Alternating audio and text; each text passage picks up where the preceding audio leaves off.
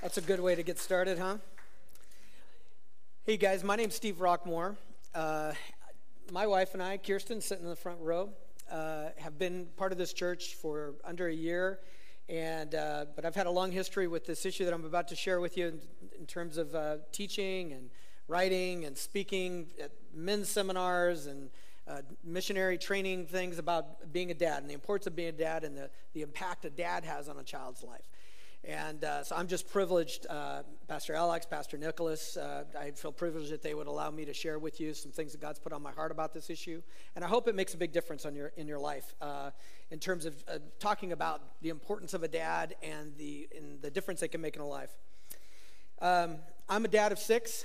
My wife and I have been married 36 years. All our kids are raised now. In fact, 2 of my sons and my daughter-in-law were here in the earlier service, so they kept me honest. So now my wife's up here making sure that I am straight with all my stories here as well, because I love to tell stories not only of the good stuff, but the places where I messed up, because I think we can all relate.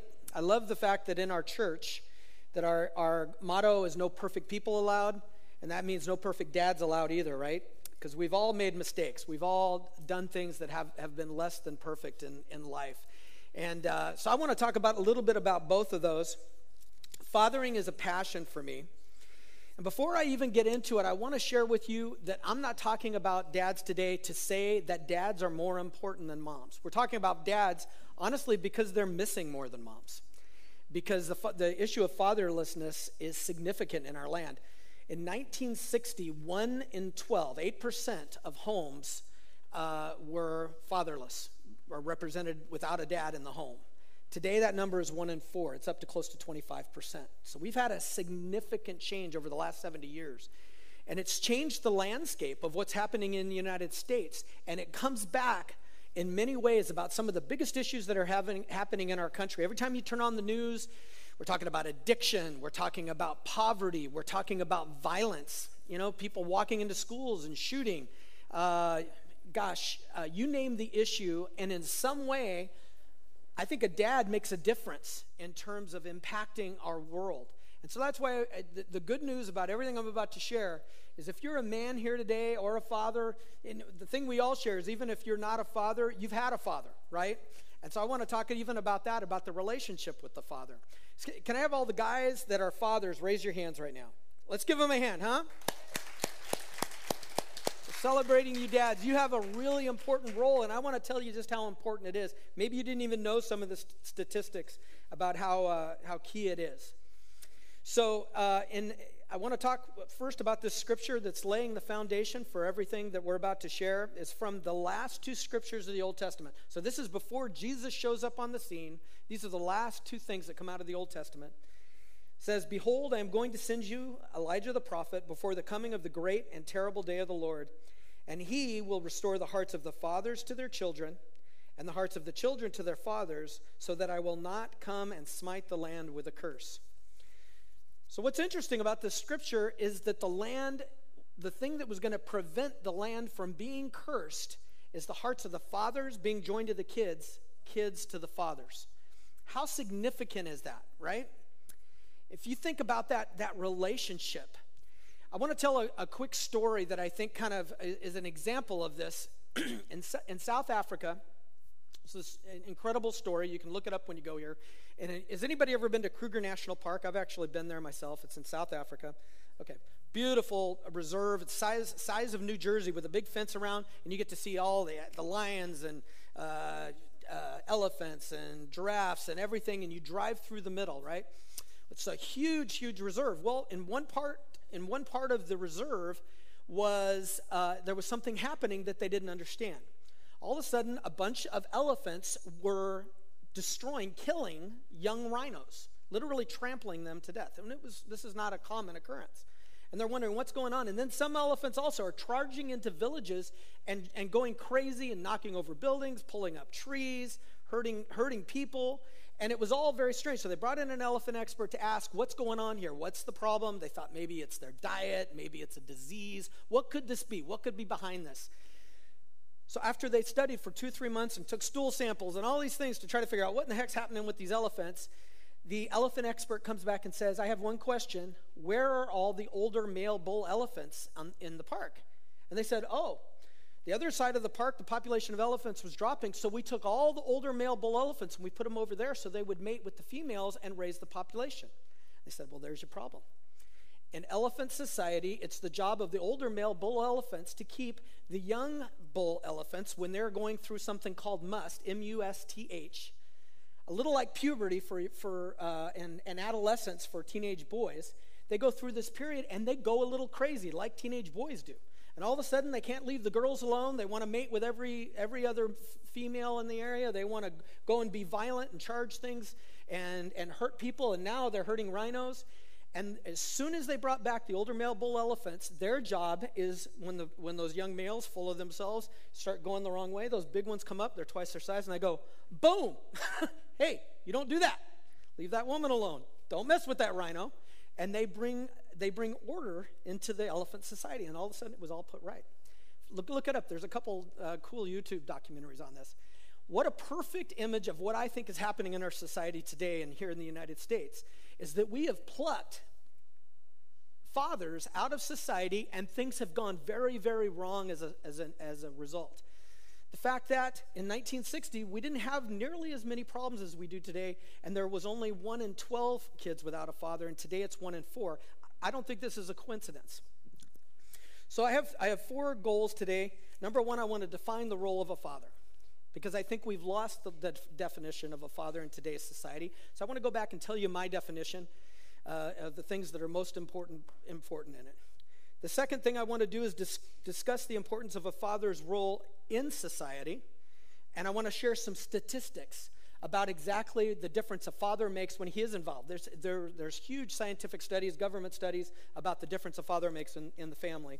And then lastly, I want to encourage you to take part in these final 2 scriptures in the Old Testament, Malachi 4, where it says, return the hearts of the fathers to the children, children to the fathers, which requires forgiveness, requires us forgiving the father that let us down and asking forgiveness if we are a father of the ones we let down, and it releases the power of the Holy Spirit to bring restoration in our land, even beyond the healing that brings in our families, right?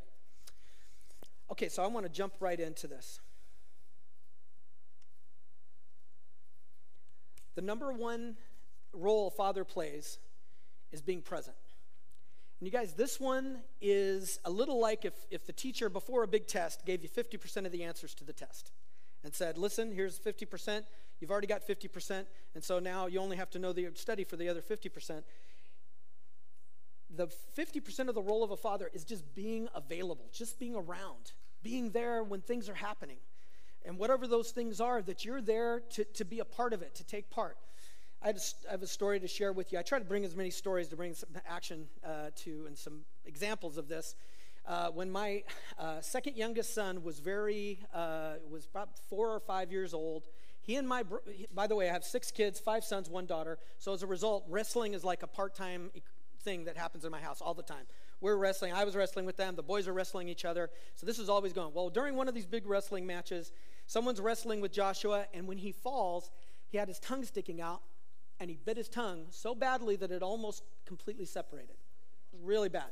So I get a call from my wife saying, oh my gosh, can you meet us at the hospital? It's really bad. It looks terrible, Steve. She's panicked. Everybody's worried. And so one of the jobs that I think a father has is I had a business at the time. My role was always that the role of my business is to serve the needs of my family. It's not the role of my family to serve the needs of my business. So I dropped what I did and I said, sorry, I've got to go meet. And I tried to do this as often as I can. I wanted my kids to observe me constantly putting them before my business. So I went to the hospital, and my son, have you ever been around kids when they're so badly hurt that they breathe like this? Right? Well, that's what my son's doing. Now, he's a almost 30-year-old lawyer now in Orange County, California, arguing cases, so his tongue's working fine now, you guys. So just so you know, he's very talkative and very good at expressing himself. So when I get there, they take him into the hospital, they lay him down on the table, and they put a sheet over his face with just a hole right here for his mouth. And then one doctor is trying to stitch up his tongue while the other doctor is holding him still because he's going crazy. He can't see, he's in pain. As you can imagine, he's going nuts. So I asked the other doctor that was holding him down, I said, hey, listen, can I hold him instead? And he said, yeah, go ahead. So I did that, and I got my ear right down by my mouth, down by his ear, and I sat there, and I said, son, It's going to be okay. We're going to get through this. This is Dad. I love you. Hold on. The doctor's not trying to hurt you. He's trying to help you. And so he started settling down because he could hear my voice, okay? That's the part that we play, guys, that when we're just present and available for all those little and big moments in our kids' lives, that we're available to help for whatever it may be, that our wives aren't just the only one handling that we're there bringing that partnership. That I think God got it right when the same equation it takes to bring a child, to conceive a child, is the same equation it takes to raise a child effectively. And dads need to be actively involved as much as possible. There's a scripture that goes with this. Psalms 46:1 says, God is our refuge and strength, a very present help in trouble. In each of these areas, God is the example for us as fathers of what a good father looks like. When Jesus was here on earth, he talked about his dad all the time. From the moment he showed up in the temple, where he said, when his parents were looking for him and they couldn't find him, they find him in the temple. He said, didn't you know I'd be about my Father's work? First thing he talks about is his dad. And then the last thing on the cross is, Father, forgive them. They don't know what they're doing. And Father, I just surrender my spirit. So God, and everywhere in between, Jesus is focused on the Father. He used to say, when you've seen me, you've seen the Father. So Jesus' life was all about the Father. So this is obviously an important for us as his disciples to follow. The second role of a father. First one's present. Second one is provider. It's a father's job to provide food, shelter, clothing, and some desires. Now these are all shared roles with the mom. In today's society, on occasion, mom has the job that's bringing in the majority of the income, and dad is the one that's holding down the fort. And I think that's absolutely good, that as long as these kids' needs are being met. Okay, but he's taking his role in taking responsibility that they're getting all the food, the shelter, the clothing, and some desires, whatever it takes. In the early days, I would work overtime. I would take on extra jobs even when we weren't making much money. At one point, we were in a little one-bedroom apartment with 4 kids, you guys, and my wife was pregnant with number 5. We look back on those times back then and go, wow, thank God my wife stuck with me through the good, through the bad, right? For bad and for worse. Well, she got plenty of her worse, so we finally got a little bit better. But during those times, I did whatever I had to do to work my tail off to be able to provide for my family, whatever it takes, and that's our job along with our wives. There's a scripture that's a pretty strong one in 1 Timothy 5:8 that says this, but if anyone does not provide for his own, and especially for those of his household, he has denied the faith and is worse than an unbeliever. So there's no option. God is saying, if you have a child, it's our responsibility to provide for them. And it's an honor. You know what the great thing about all these roles we go through is God's perfect design for the family is that he takes a cocky, young, arrogant guy like me. He throws us into a marriage and he says, love your wife the way Jesus loved the church and take care of and provide for your families. And it forms us more into the character of Jesus. It's this beautiful thing that God did. Because honestly, I look back on the man I was when I first married my wife, and thank God he had his grace and his mercy on me and helped me change and become better. But it was because I was constantly trying to love my wife the way Jesus loved the church and lay my life down for her, and trying to be there for my kids in every moment. And over time, God slowly shaved off some of the rough edges of Steve Rockmore. Thank God he did. The third role is protector. Our job as fathers is to protect our kids from all physical, mental, emotional, and spiritual harm. There are so many things in this world that want to come and attack our kids and hurt them.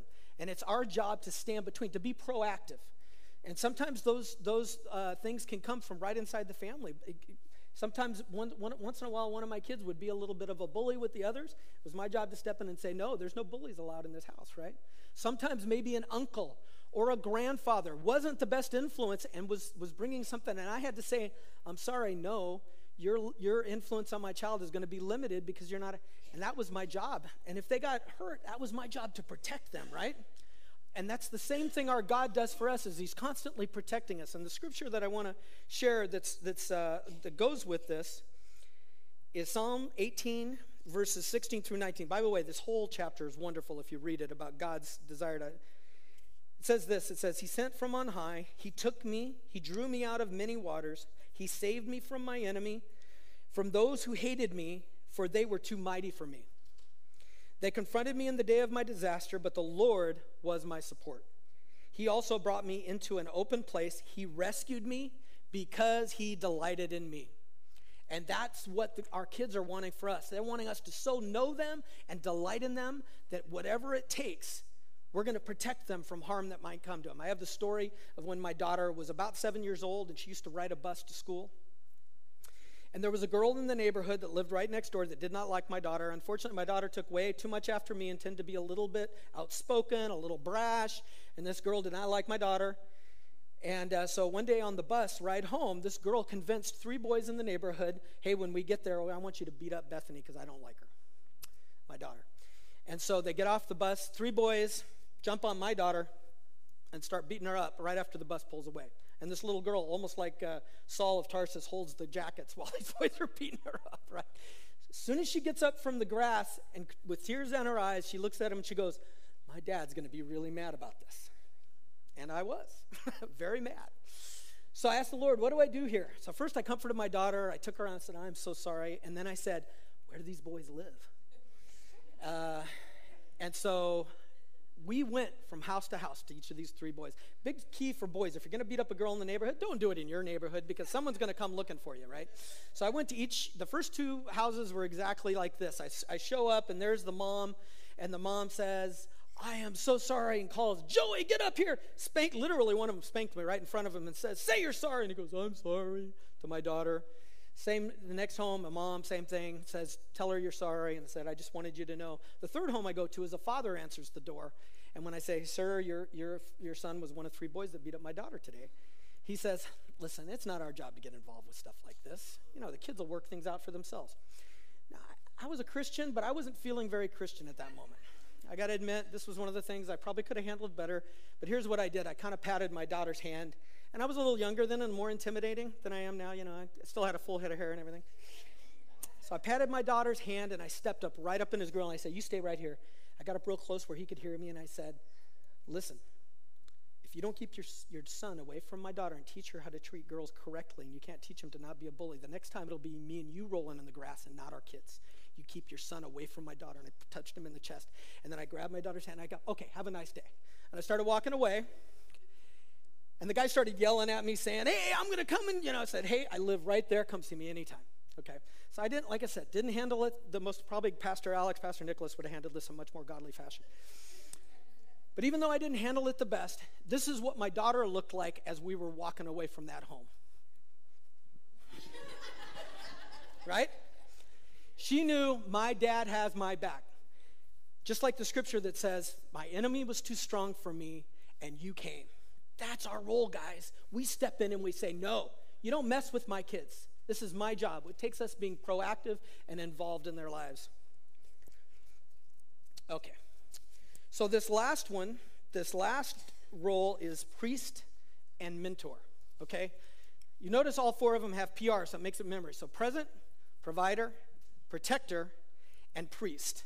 Mentor is one I use sometimes when I'm not in much, because sometimes I teach this in settings where it's not as much a church, so I'll use this, but it's somebody who, from the knowledge you have about your kids, because each of our kids is so different. I got a daughter who loves to talk, and I would sit down her and maybe even talk for an hour, 2 or 3 times a week, every week, and hear her heart and share with her. I got another son that he maybe says 1 word for every 100 of her words. And so the way I would reach each of their hearts was very different. And that's what it is with this role of priest and mentor. And here's the other thing. If you don't do the first 3 of being present, protect, and provide, you lose the right to do this one. Okay? Nobody wants a father to show up and tell their kids, when you haven't been there, now I want to tell you what I think about how you ought to live. Guess how open those kids are to that voice. So this is something you earn based on relationship and trust and integrity, right? That you get to do this. Here's the scripture that goes with that. Deuteronomy 6, verses 4 through 7. Hear, O Israel, the Lord our God, the Lord is one. You shall love the Lord your God with all your heart, with all your soul, with all your might. These words which I am commanding you today shall be on your heart. You shall teach them diligently to your children, and shall talk of them when you sit in your house, and when you walk by the way, and when you lie down, and when you rise up. This sense of that dad is a daily part of the life. Like the sun rises in the morning and it sets in the day, dad is involved with every part of everything that they're doing as a priest and a mentor, and teaching them all the things about life.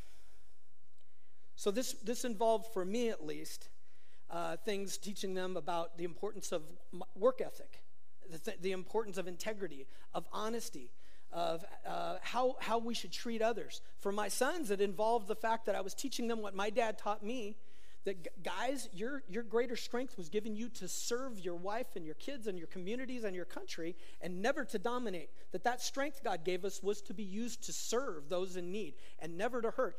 And that same strength is meant to protect when someone does use their strength to dominate. If there's another man that's taking a stronger place of domination, it's our place to step in and say, no, you don't get to do that.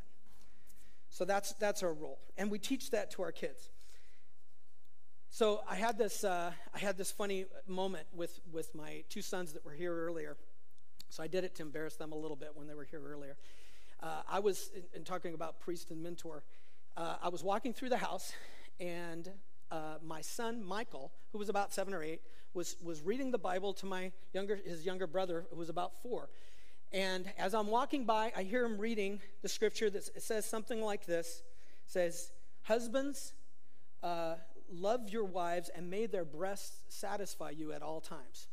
He says this out time. And then after they read it, they both looked up at me and went. And then one of my sons says, "Dad, do you satisfy mom's breasts?" And it's like, yeah, no, that's not what that's saying right there, actually. And so I sat down in an age-appropriate way. I shared with them that, no, what God wants is men are attracted to women, and he wants only their wives to be the one that they give their heart to and that they lend their eyes to. And so I took that moment to share and settle it.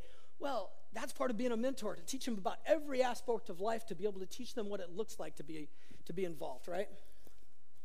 So I want to get into now some of those statistics. So we mentioned already that only back in 1960, only 1 in 12 grew up in a home without a father. But today that number is 1 in 4. So we've had a radical change. Here's the difference a father makes. So guys, listen to the difference you make when you're involved in the lives of your kids. Number 1, 4 times greater risk of poverty if they live in a home. So these are all things if they grow up in a home without a dad. By the way, before I read these, I want to say this to every mom here who's at home. You might be going, "Oh no, I feel so terrible that my kids." Ladies, you're holding down the job of 2. If your guy is not there, this is not your fault, okay? We should stand behind every single mom who didn't abandon. Sometimes moms get blamed for the problems in the home when really it's because dad hasn't been around and she's the only one that stays, and yet she takes the blame. So we need to stand behind our single moms, don't we? Everything that we do. So here's those statistics. If you grow up in a home in a fatherless home, you're 4 times the greater risk of poverty, more likely to have behavioral problems, 2 times greater risk of infant mortality, more likely to go to prison, more likely to commit crime, 7 times more likely to become pregnant as a teen, more likely to face abuse and neglect, more likely to abuse drugs and alcohol, 2 times more likely to suffer obesity, 2 times more likely to drop out of school. And one I added to this is that if a father's actively involved in particularly his girls' lives, did you know he extends their first sexual experience by about 3 years? Can I tell you the reason I think that is every guy that got within 5 feet of my daughter, they got this look. Okay? Every father needs to have the glare, right? And I think that's at least part of it. But also, I was shaking the hand of the guy who came over to see my daughter very extra hard. You know how we do, guys, to send the message? I see you, and I know what you're thinking, right? So our role makes a huge difference. Now, in a room this size, I've got people in here that your dad was a great dad like mine was. And then I've got others that say, my dad was never there. He was the worst. In fact, you might say that the worst pain in your life was as a result of your father, right? My dad, thankfully, even though he was a high school dropout, he was an ex-Marine, worked with his hands most of his life, sold tires, came home smelling like tires most of his life. But you know what my dad did?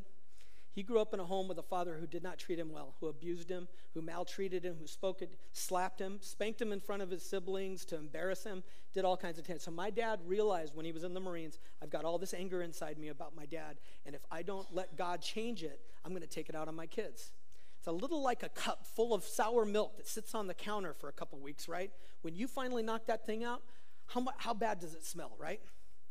It's like that with us. If we allow that bitterness, that anger to stay in us, and we don't let God to come in and clean it, the first time our cup gets knocked over because of all the stress in life, the hard time, out comes this anger. And the very thing that we said we would never do, I'll never be like my dad, I'll never do this, all of a sudden there it is.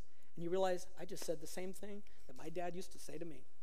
And you realize it's because you never walked through forgiveness. My dad forgave his father, and as a result, the only man I ever knew was the kindest. I didn't even realize how abused he was until I was much older in life, because he was the kindest, most encouraging. I want to tell you one story about the power of a father being encouraging.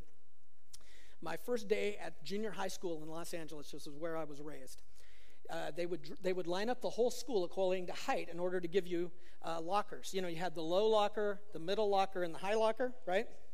And so the way they would determine who got the low locker, middle locker, and high lockers, they'd line everybody up according to height. So I'm walking down this line of about 200 to 300 kids. So I'm walking and walking and walking to find my place. And I get to the end and I realize there are only 2 shorter people in the whole school than me. And one of them was a dwarf. One of them was a little person. And all of a sudden I went, I'm short. I'm short. My dad never told me I'm short. And I was 4 foot nothing. And I went home that day and I said, Dad, you never told me I'm short. And he goes, well, I didn't see any help in focusing on that. Because you guys, I played football, I played baseball. I was like the little chihuahua that ran with the big dogs, that thinks he's a big dog. That was me. Now I had this very short growth spurt that took me from 4 foot nothing to 5 foot, my huge height of 5'6" today. But because my dad focused on all the good things and told me there was nothing I could do, it built me up and it made me believe him that there was nothing I couldn't accomplish. The power of a father's words, the power of a father's looks, the power of a father's hugs is amazing. And men, you can be like my dad and be the one who turns the tide, that changes things, and that someday your sons are standing up on a stage telling you how your dad was the one that changed everything for your family. I've got 6 amazing kids who love Jesus, who are doing far better than I did because my dad forgave his father and turned the tide for now generations to come. And there are men in here today that you were hurt by your dad. There are women in here that you were hurt by their dad. And forgiveness is the power that will restore it. I want to go through this scripture one more time and encourage you. Malachi 4, verses 5 and 6. Behold, I am going to send you Elijah the prophet before the coming of the great and terrible day of the Lord. He will restore the hearts of the fathers to their children and the hearts of the children to their fathers, so that I will not come and smite the land with a curse. Here's the power. If you forgive your dad, it doesn't just restore the family like it did for me. It actually brings in the blessing of God and breaks the curse on our land. Same thing's true. If you as a father, because you know what? We've all made mistakes. I can't even tell you how many times I've had to ask my kids to forgive me. Because if you don't, as a father, this is really important. We have to, from the time they're very small, admit when we make mistakes. And there's 2 reasons. Number 1, it brings healing to their hearts when we make a mistake. Say we yell, we overreact, and I could have a whole nother sermon of all the mistakes I've made. But when we ask their forgiveness, it brings healing to their heart. And then what it also does is it restores trust, it restores relationship with God, and it sweeps in revival. So I want to encourage you. Here's the scripture that goes with this. Matthew 6, 14 through 15 says, For if you forgive others their transgressions, your heavenly Father will also forgive you. But if you do not forgive others, then your Father will not forgive your transgressions. There's something that happens when we get a little older and we recognize that our parents were human like us, right? And that we can finally say, I need to forgive my dad. I need to ask forgiveness of my kids for something. Maybe you weren't the best in one of these areas. Thankfully, we're all and desperately in need of God our Father to forgive us and to bring restoration in all of our lives. So can I encourage you? You can be the one that turns the tide. It's never too late. You're never too old to make a call, guys, and say, I am so sorry. I want to share one quick story with you, even though we're getting close on time here. My daughter shared with me when she was an adult about a moment where this is one of the times I screwed up.